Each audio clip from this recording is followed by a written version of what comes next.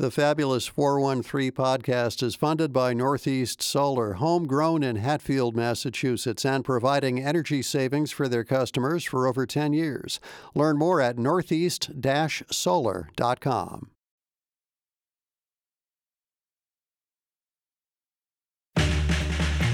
Welcome to the Fabulous 413. I'm Monty Belmonte. And I'm Khalees Smith. Later in the show, we'll head to Pittsfield to hang out with the awesome women of Latinas 413 to chat about the community ofrenda they'll be putting up for Dia de los Muertos at Hot Plate Brewing Company. And Mr. Universe, Hampshire College's Salman Hamid, discovering some parallels with the crisis in the Middle East and a short sci-fi film about a Palestinian astronaut. But right now, it is the penultimate day of October, and as Halloween, Samhain, Dia de los Muertos, and countless other celebrations converge, we head over to Holyoke to the Wisteria Hearst Museum, a place that is as full of local cultural connections as it is full of ghosts. Not real ones. As far as we can tell. But there were a lot of them. Yes, we have pictures. It was specifically for their darkened tours and Halloween. Yes.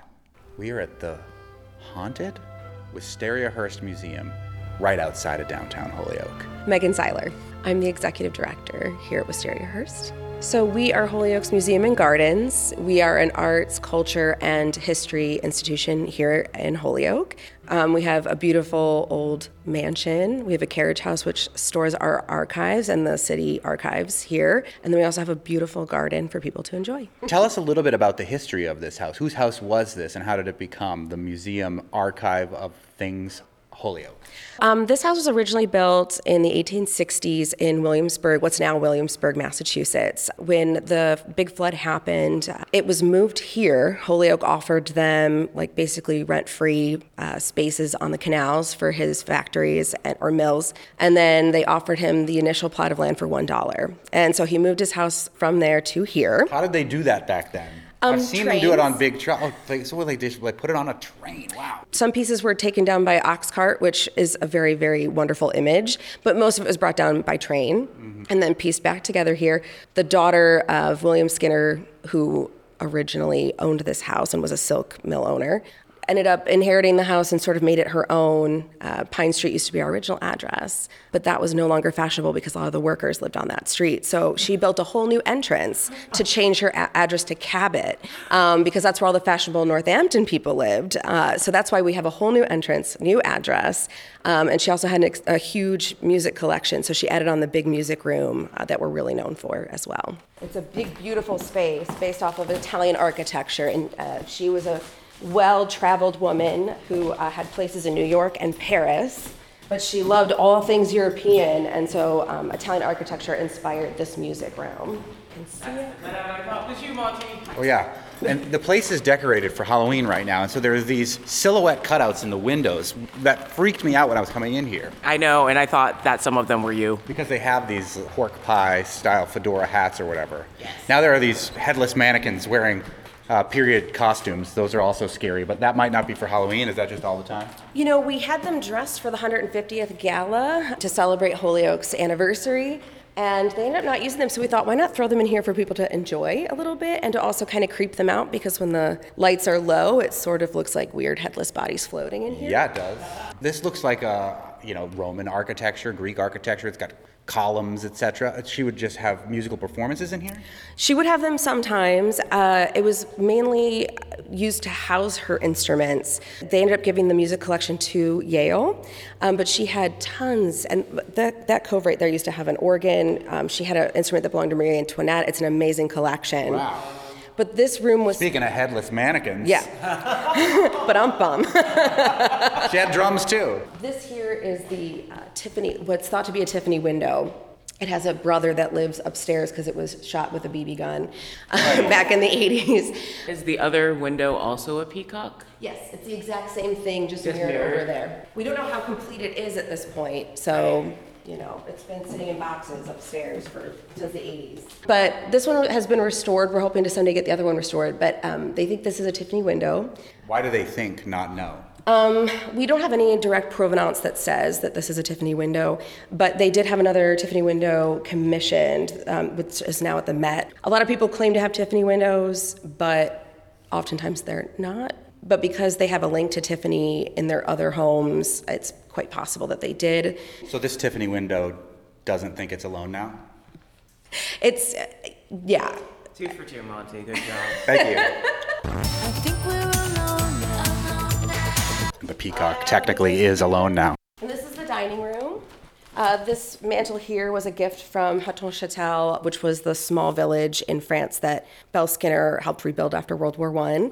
She was very much into philanthropy, especially after World War I. It was a pretty big thing for rich Americans to go over and help rebuild Europe. And that's her above there in the fabulous frock and animal stole. Gorgeous portrait. And then we have the butler's pantry over here, which is one of my favorite things because you kind of get an idea of how kitchens developed. There's this beautiful little warming oven right there, which is quite unique. And we have a little pass-through here. But I love kitchens, and I love talking about the people who worked here. It's such a big mansion and such a tiny kitchen. Is there another kitchen Oh, too? no, There's more like the setup space, like the kitchen's behind, and so they would Yes. pass all the dishes through. The kitchen is no longer original. It was torn out in the 70s. So unfortunately, we do not have a beautiful kitchen to show people. I wish we did. But we do have this amazing butler's pantry that kind of showcases how the butler would operate, going back and forth in between this space and keeping the help invisible. Which was always their goal. I'm sure. In a house that had its entrance moved so it wouldn't be with the riffraff. What year did was this no longer a residence and then became the museum itself? In 1959, this was donated by Kitty Skinner, another descendant of William, one of his daughters, and it was given to the city to be like a cultural institution. So it was never meant to be a Skinner House museum. We're kind of working to decentralize their stories and talk a little bit more about Holyoke and the workers and, who built their wealth and who built this city. Tomorrow is Halloween.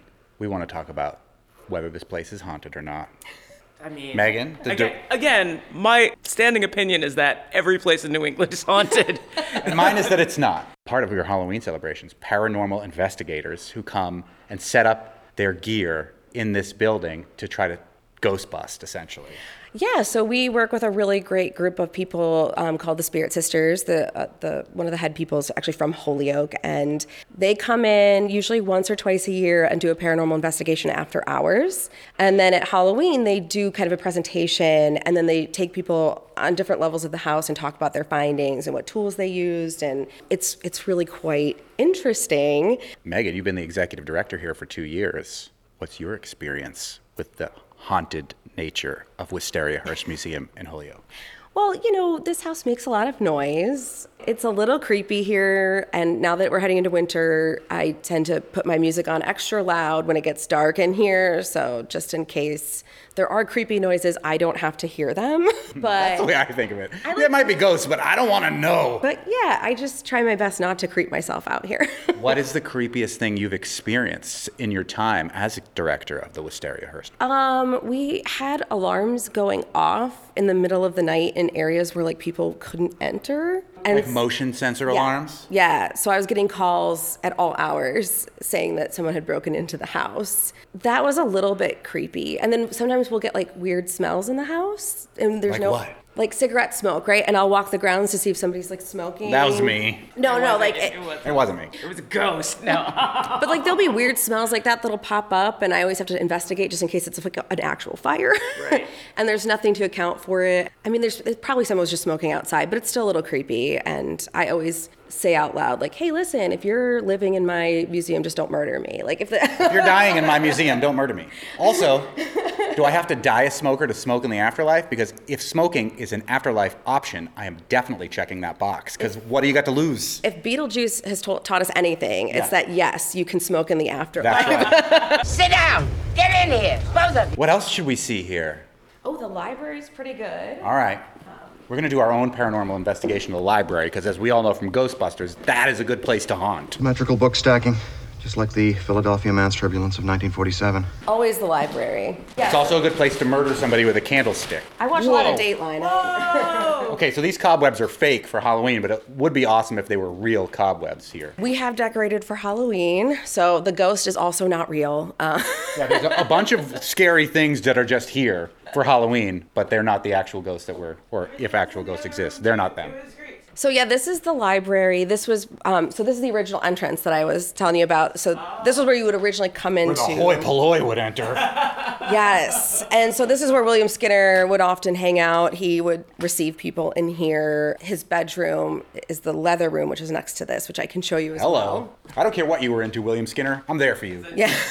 It's technically a family show, but we can get into it. Listen, you know what consenting adults do. Are these all original books from the Skinner era, or? No, these are actually donated from the Skinner Coffee House. William Skinner's daughters created a coffee house where women who worked in the mills could meet. They did things like sewing. You could eat a meal there, learn like life skills. It was also a place where if you were dealing with domestic abuse, they would help take you in and get you back on your feet. And it was ran by, other people into about the 70s. And the books that were at the Skinner House Skinner Coffee House are now here. This old Victrola, which is gorgeous, is not does work. playing on its own. It does? Mm-hmm. Can you turn it on? Yeah. She's winding it up. This is one of my favorite things to show kids, and they're either really excited about it or they think it's the stupidest thing they've ever seen. Why can't all of this music fit in my phone? Yeah, exactly.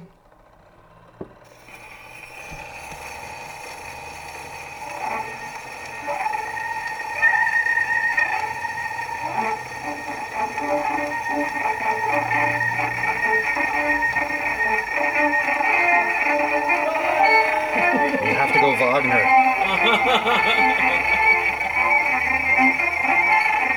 Kill the wabbit, kill the wabbit. Of course, it would be Flight of the Valkyries. It could use it's a little dusty, but. Yeah, maybe a new stylus if you call them that for Victrolas. I don't know. Soon we'll head to the Berkshires to celebrate Dia de los Muertos with the women of Hot Plate Brewing and Latinas 413. And we'll hear how politics and science echo each other with Mr. Universe. Next, we'll explore the second floor of the Wisteria Hearst Museum looking for ghosts. And all the wrong places. You're listening to the Fabulous 413 on 88.5 NEPM. We're touring the Wisteria Hearst Museum in Holyoke with its executive director, Megan Seiler. Here's what we're going to do. I know that paranormal investigators bring recording equipment and they just let it run and see if any, I think they're called electromagnetic something or others, interferences happen. So for Halloween, I'm just gonna let the tape run for a second to see if we hear anything spooky. If there are ghosts here, leave an electronic mark on this recording here in the library at the Wisteria Hearst Museum, please, now. Monty, did you come to Wisteria Hearst to make ghosts do tricks for you? Yes. Could you get them to fix the boiler? Be helpful, ghosts. Yeah, if you're gonna be here, then you make yourself useful. You and the spiders, earn your keep. Yeah, and then this is the Williams' bedroom over here. The leather room. Don't get me in trouble with my boss now.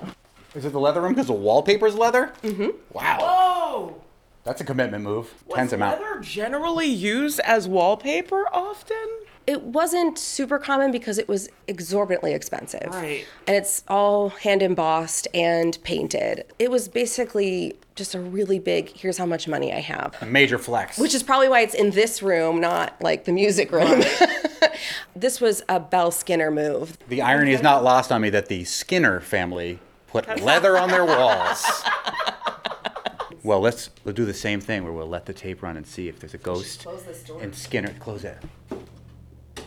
See if any ghosts pick up on this recording.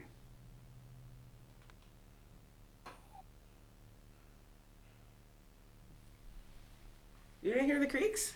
I heard my stomach growl because I haven't had enough to eat yet today. No, now I'm scared of it. We had a student once who came in and was like, it seems mean that there's a cow painting on a room that's covered in leather. Yep. So yeah, I don't know if y'all want to go upstairs at all. Yeah, it'd be fun to check it out. Yeah, let's go. While we go up there, Megan Seiler, Executive Director of Wisteria Hearst, you do have some things that are going to happen tomorrow on Halloween here if people want to come. Yes, we are going to have the house open for trick-or-treaters, so you can come on by, and the Ofrenda will also be up, so you can come and trick-or-treat and get some candy from 4:30 to 6:30, I believe we'll be here. You can see the Ofrenda, you can see the house kind of decorated, so that's a nice little fun way to come and celebrate, kick off your evening here, and, come say hi. Yeah. This is the kind of neighborhood that looks like they got full-size candy bars in it, too. So maybe come leave and pillage this neighborhood for their big candy bars. None of this fun-size stuff. So this is Stuart's bedroom. This is part of the addition. It has one of the best bathrooms in the house. Oh, nice. I'll use it. No. Okay. No, there's no water up here. I'll be the judge of it. Oh, wow. Wow, this is a glorious bathroom. The best part of this bathroom is that it has 9 shower heads. Wow. Oh! That's a little excessive, as most people only have one head. And I don't think 9 people can fit in that little When shower. did this get built? This was in the 1920s.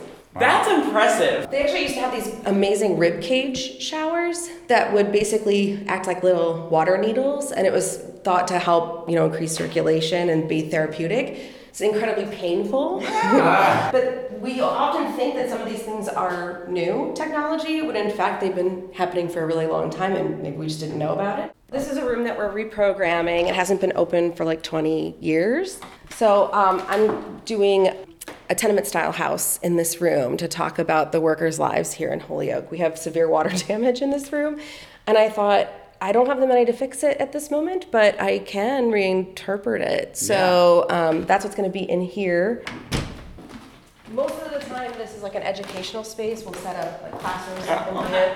But right now, we have the MIFA Victory mural, theater mural in here, and then we also made a great little photo op for people. Yeah, there is a couch that is surrounded by ghosts. I did see in like the welcome area of Wisteria Hearst some stuff that had to do with the Holyoke St. Patrick's Day Parade and the big wheeled, front-wheeled bicycle, and also the Victory Theater, which is something that the city of Holyoke is planning to bring back online. So tell us about this mural. Is this the actual mural from the former Victory Theater? Yeah, so the MIFA Victory Theater is actually not owned by the city at all. It's a private organization, and they are working on restoring the murals that go on either side that went on either side of the stage.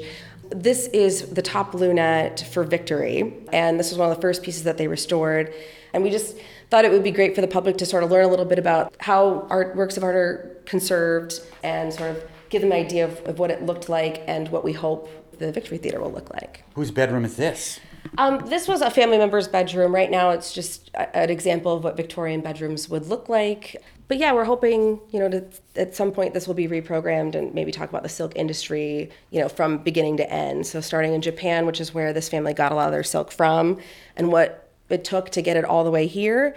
And the women's work, like when women would buy the product, what they would turn it into. So either a decorative object or a dress, and have some of those on display to demonstrate how these products were used in the city of Holyoke. This is Belle Skinner's bedroom. She loved being able to look at the garden through her window. It's a really great view.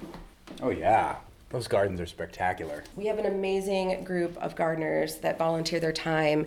A lot of them are part of the Master Gardeners Association of Western Mass, and they are so fantastic and dedicated to keeping the grounds looking beautiful. So we really appreciate all their efforts. And you can see why Belle would want to look out that window. We also have this amazing, I like to show people this. I'm a huge fan of creepy Victoriana, and oh yeah, a bunch of dead birds under glass, but beautiful ones. Are they real birds? Yes, they're real birds. Those are real. Yeah. Yeah. I think some of them may even be extinct. That's one of the things I love about taxidermy. It's almost like a history lesson and like a biology lesson all in one. But the vignettes that they would create are just insanely spectacular. And the vivid colors that you're getting here are just wonderful. So a lot of people are creeped out by it, but I find it just really charming and interesting. So I always like to show people that piece. That's what you have to say so the ghosts leave you alone. Yes, this is one of our favorites. We don't know the code to this safe. There's a safe in a closet where you could hang your coats and also put your valuables, I suppose. Yes, they did have someone break in at one point, and they put this safe in to try and protect their belongings. But now we don't know the code. So, have you tried 1, 2, 3, 4? I have tried 1, 2, 3, 4, and it has not worked. But we always let people attempt to open it, and if they do, then, there's got to be safe crackers that are out there that'll be able to... There's got to be someone, but, the mystery's Don't kind trust of fun. white people. There are no safe crackers. This is our elevator here. So this was put in later. Whoa! I can hear it. Yeah, it's still fully operational. That's super cool. Put in for when museum purposes or when people were still No, living when people here? were still living here. Oh. So it's not ADA compliant, but you can still use it. It's better than most old houses. Oh, it's old school! This is like an old school, like with the grate and all that. That's amazing. Yeah, it's a lifesaver at times when you're taking things from the basement up and down, and It's also kind of creepy. yeah, I have a couple of staff members who refuse to get on this elevator. Call the ghosts. Well, Well, or maybe because of mechanical issues Yeah, surrounding how old it is. Look, are they mutually exclusive? Well, it gets checked like twice a year, so. It also gets checked for ghosts twice a year, so there you go. It does. You know, they've never found any paranormal activity on that elevator. Where's the most paranormal activity in the house, according to your paranormal investigators? Well, I would say probably Stuart's bedroom, that first room at the second floor that we went into. This staircase is quite amazing. As you walk up it, the peonies bloom, and it is quite a unique piece to this house. So the railing, along the buds railing are- underneath it, the decorative, you can see the buds get bigger as you go up the staircase. That's really cool. So cool. It's such a unique work of art, and it's just, you know, we have weddings here, and this is just such a great centerpiece for photographs, and it's just a really dramatic, amazing staircase. One more time on Halloween, people want to come by, trick or treat, and get a little glimpse into the spooky decorated, amazing history of this Wisteria Hearst Museum in Holyoke. When are you going to be doing that? So we're going to be doing that on Halloween from 4:30 to 6:30 for trick-or-treaters. And then on November 1st, the Ofrenda will be open from 5 to 7 at night. And then again on the 2nd from 11 to 1. So you can come by either on your lunch break or in the morning and check it out and make sure you don't miss it. Do you have a scavenger hunt for all the ghosts in the museum? No. Good idea for next year. Yes, and we always have house tours. Usually we do a dozen house tours of the first and second floor once a month. So always check our website, wisteriahurst.org, for that if you want to come and get a really great guided tour from us and see more of the house. And lots of other like really cool events happening pretty Oh, much yeah. all the time. events Like here. classes and talks and all sorts of really fun things happen here. Yeah, we're really lucky. We have so many great community partners and scholars, and you know, we just like to take advantage of that whenever we can and give them space to share their artwork or their, you know, research, and we're just really lucky. One last chance to show yourselves on audio, ghosts.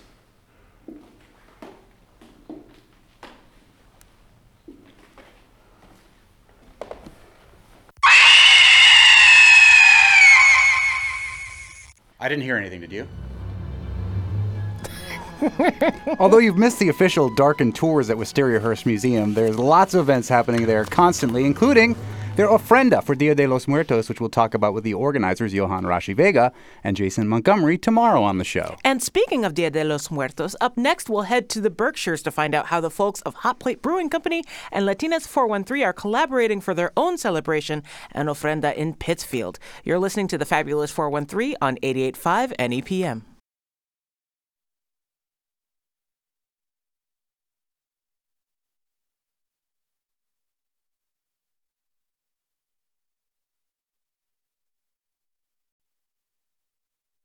When I introduced it to Mike, he was like, oh, my grandfather would always sit, listen to opera, have scotch and pistachios. So that was like that day for him. He's like, okay, pull my leg to drink scotch and eat pistachios. Yes, it's just about celebrating it your own way. You know, you don't have to go through a whole production.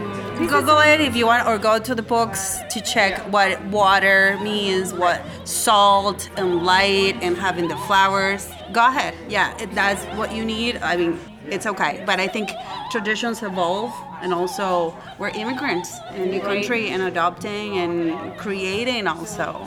We're at Hot Plate Brewing in Pittsfield, the only Latino-owned brewery in the 413 that we know of, with the owner and brewer. What's your name? Hello, I'm Sarah Rael. And are you officially part of Latinas 413? I believe I am. If there are dues to be paid, then I haven't done them. What we learned last time is there are no dues to be paid. Are you allowed to pay dues to a nonprofit? And we are here with the Latinas from Latinas 413, Laura, America, Liliana, and Tanya. 3 out of, I don't know what your background is, Sarah, but I know 3 out of 4 of the Latinas here are Mexican. Dia de los Muertos is a holiday that is celebrated in Mexico, and here at Hot Plate in Pittsfield, it will also be celebrated on November 1st. What can we bring for the altar or the ofrenda we're gonna have here? Can we bring like our own pictures, food, or what can we bring? Can we bring booze? Yeah, can we bring outside booze into your brewery? Probably, from your country, unopened, and then, once we close, late night party. I'll be here. Tell us what's going to happen as part of the Dia de los Muertos celebration? So we have a couple of partnerships that we're bringing in for this whole event. First is with these lovely ladies.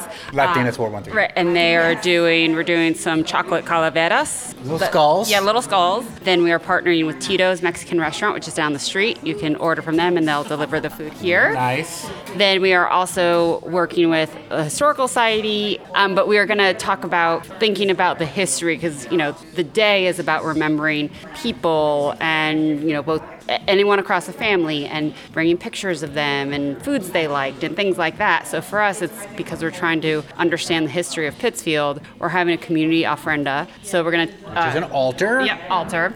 So we're going to clear out one of the bookcases so people can bring their own pictures of what they want, but work with the Historical Society and things like that. Pictures of old downtown Pittsfield. So it can be like, let's remember what it was and let's continue to go through, and celebrate what it was and bring that celebration to the forefront. What is Latinas 413 going to be bringing to this Dia de los Muertos celebration on November 1st at Hot Plate in Pittsfield? Very fun activity. And it's sweet. Chocolate skulls we're going to be decorating. You're more than welcome to come and stop by on my little table that I'm going to have. Put your name on the skull, keep it. You can keep it for the rest of the holiday, or you can eat it here. Why are skulls an important part of the celebration? To honor the death. Everyone has their own interpretation. I embrace this tradition here. But it's not something that you grew up doing? No.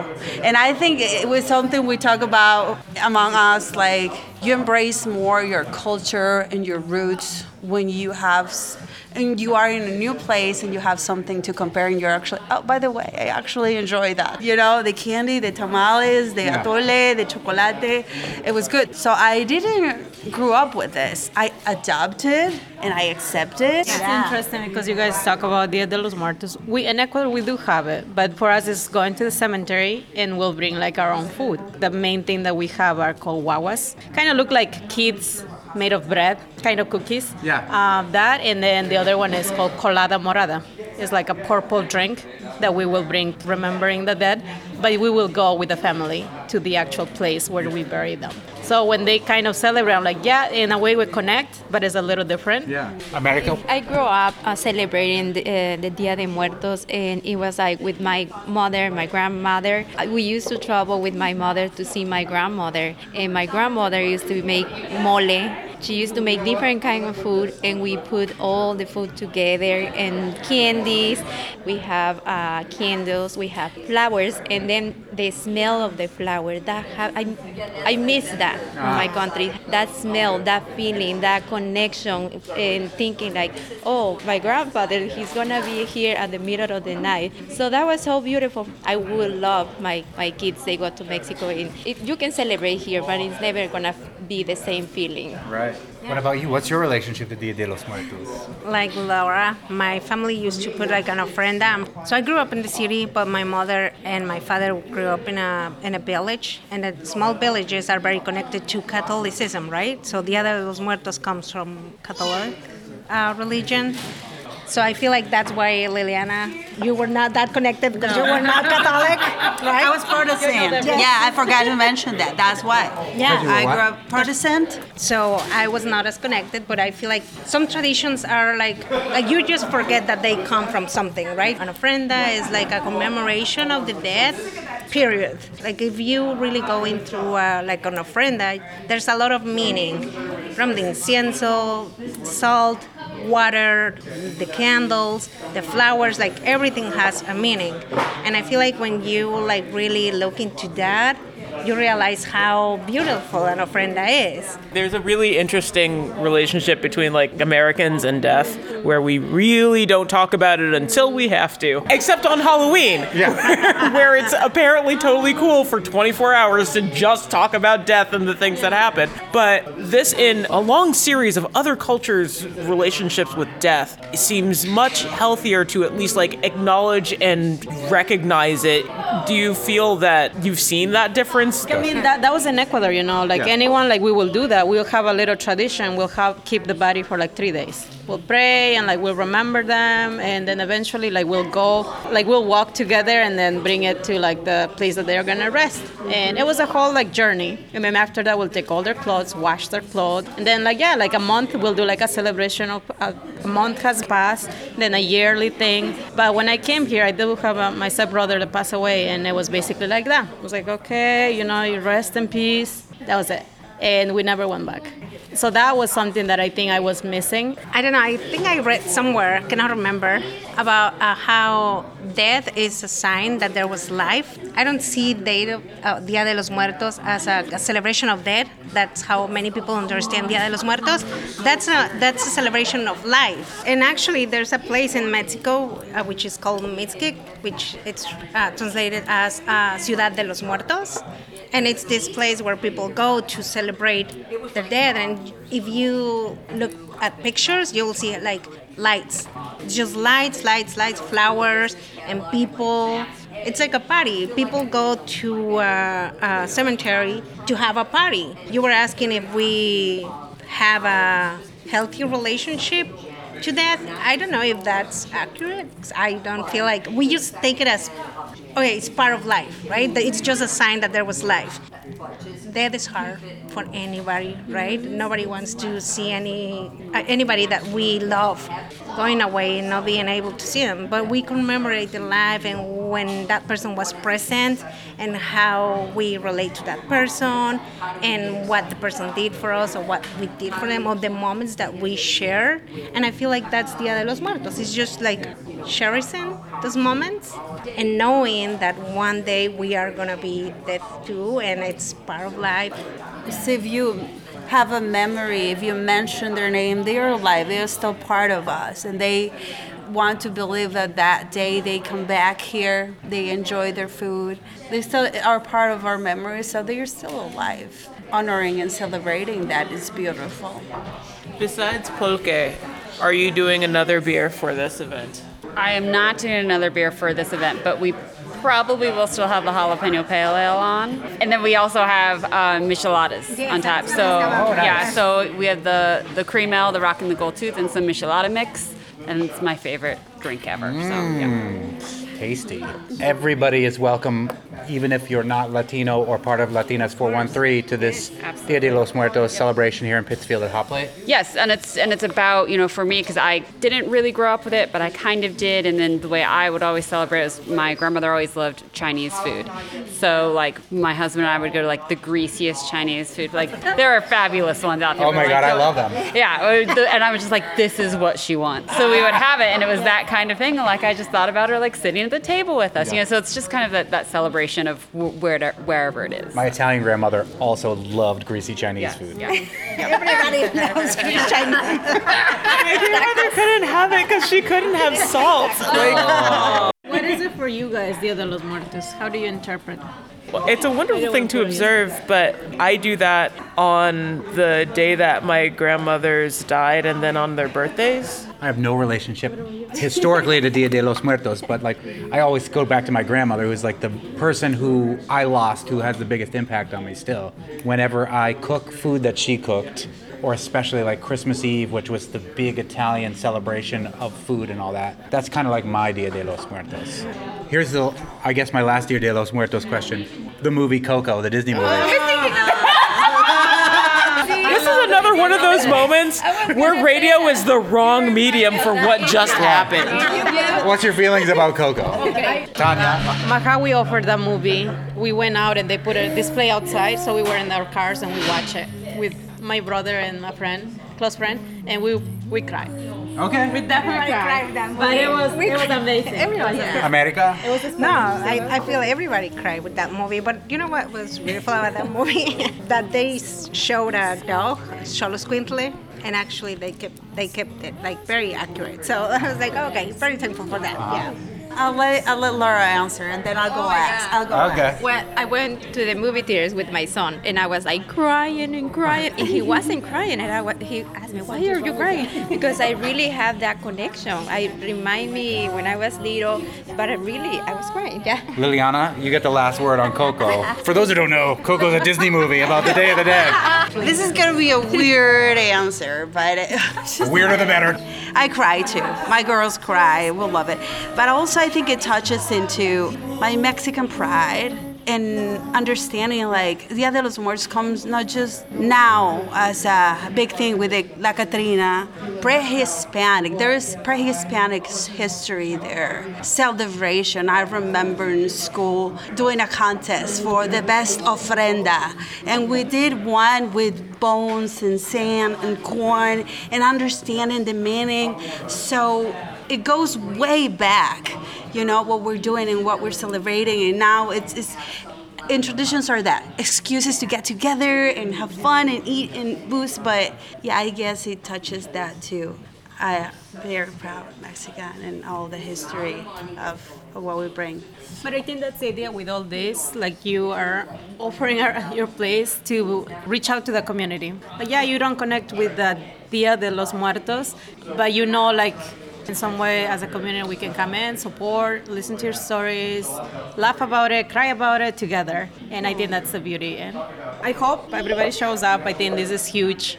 Just to connect the community, I think that will be a huge thing for all of us to get together. Yeah. Enjoying some nice. Cheers. Cheers. Salud. Remember me. You can find more information about the Dia de los Muertos events happening at Hot Plate Brewing Company in Pittsfield on their website, and we'll link to that on the podcast. Coming up, Hampshire College astronomer Dr. Salman Hamid on how astronomy can offer a global perspective on our shared humanity, even in a time of international crisis. You're listening to the Fabulous 413 on NEPM.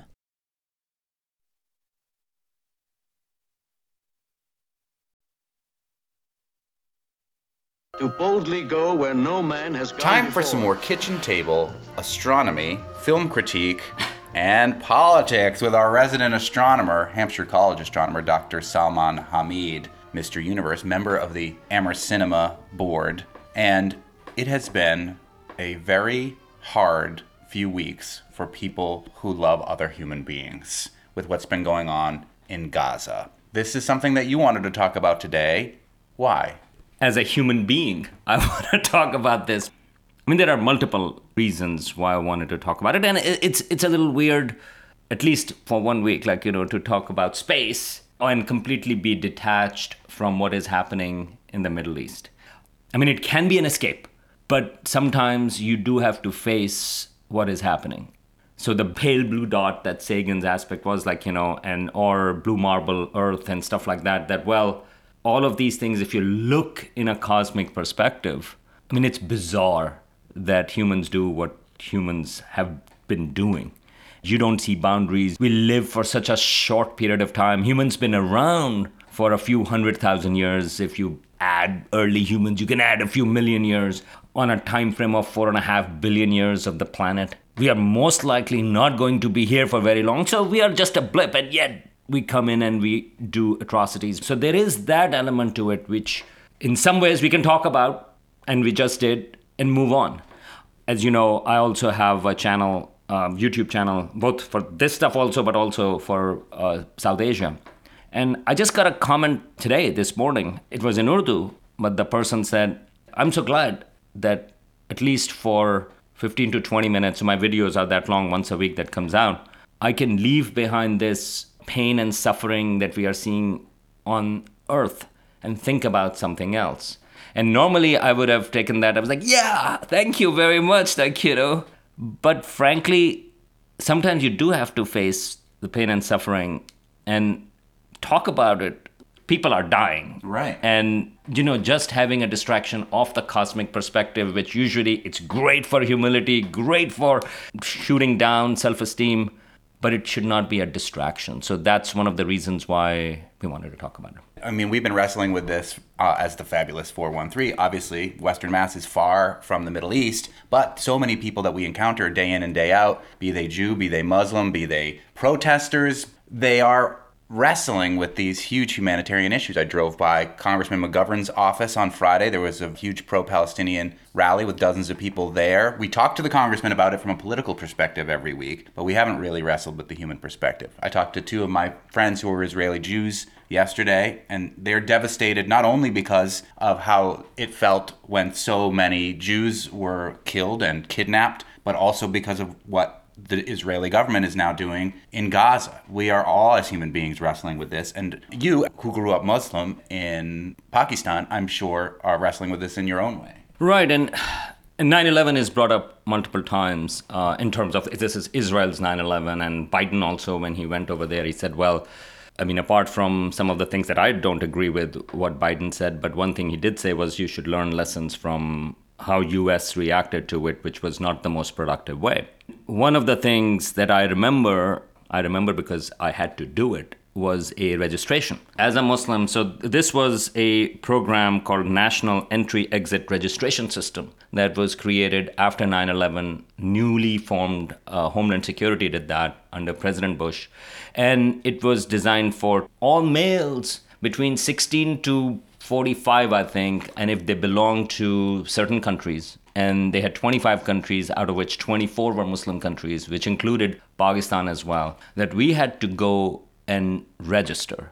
And that registration included giving your social security card, giving them photocopies of that, your credit cards, photocopies of that, your debit cards, and having an interview. In Boston, you had to go to Boston. So I had to go to Boston. They actually sent me a letter. A letter came out and they said, well, your appointment is at 8 in the morning in Boston on a certain date. And they said that we expect you to be there unless you have a very good reason you cannot be there. I was a postdoc at Smith College at the time, Smith and UMass. And that's what I did. So I was like, I'm in academia. I'm a much more privileged situation. And I went there and the interview was fine. But as you can imagine, how intimidating it could have been.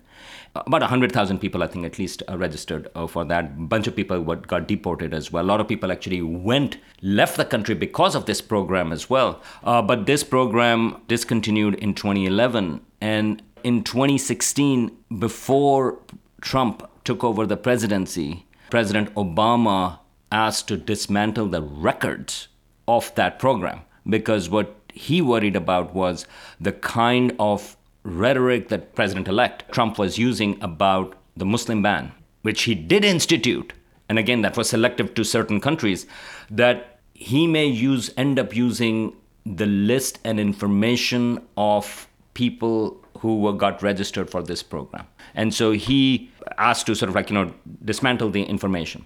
And right now there is a similar talk going on. Presidential candidate Trump and DeSantis and Tim Scott, they all have come out and have said that if they come to power, they are going to cancel visas for students who are, for example, participating in these protests, right? And then there is a slippery language because they are supporting terrorists. But what constitutes protest? Because protesting is oftentimes, it's also right now about ceasefire. A lot of the protests are talking about humanitarian pause. They are threatening to do a similar thing that has happened before. And university administrations, college administrators, they are struggling with that. And they should. But they should struggle on the side of free speech. Right? I mean, I can imagine. If I was a student right now on a student visa, I would be worried. I would be terrified. But of course, you put that in context with the number of people dying, number of children dying in Gaza. That's what the perspective that you have to pick in. And know that University of Massachusetts had protest, and it ended up with arrests, with over 50 students that got arrested. There has been a chilling effect in academia as well in response to people's perspectives on the conflict between Israel and Hamas right now. In fact, there is a prominent editor-in-chief of eLife journal. He just got fired. Michael Eisen is his name. He's Jewish. You have to add that thing, right? You have to add, and this is, again, in terms of the context, the kind of language that you have to use. And he got fired because he shared an article from the satirical magazine, The Onion. There was a story with the headline, "Dying Gazans Criticized for Not Using Last Words to Condemn Hamas." Now, that's pretty biting. So Michael Eisen tweeted this particular article, and he said, "The Onion speaks with more courage, insight, and moral clarity than the leaders of every academic institutions put together. I wish there were an Onion University." He got actually pushback for that, and then he actually wrote back a day later. So this is important in that context. He actually said, "Every sane person on earth is horrified and traumatized by what Hamas did and wants it to never happen again. All the more so as a Jew with Israeli family. But I am also horrified by the collective punishment already being meted out on Gazans and the worst that is about to come. The Onion is not making light of the situation, and nor am I. These articles are using satire to make a deadly serious point about this horrific tragedy." And Eisen ended up losing his job because of this? Yes. So he got fired. He was asked by the board to resign. And he refused. And he said that, "No, you'll have to fire me." And it's not just him, but a bunch of other editors have from this journal have resigned as well.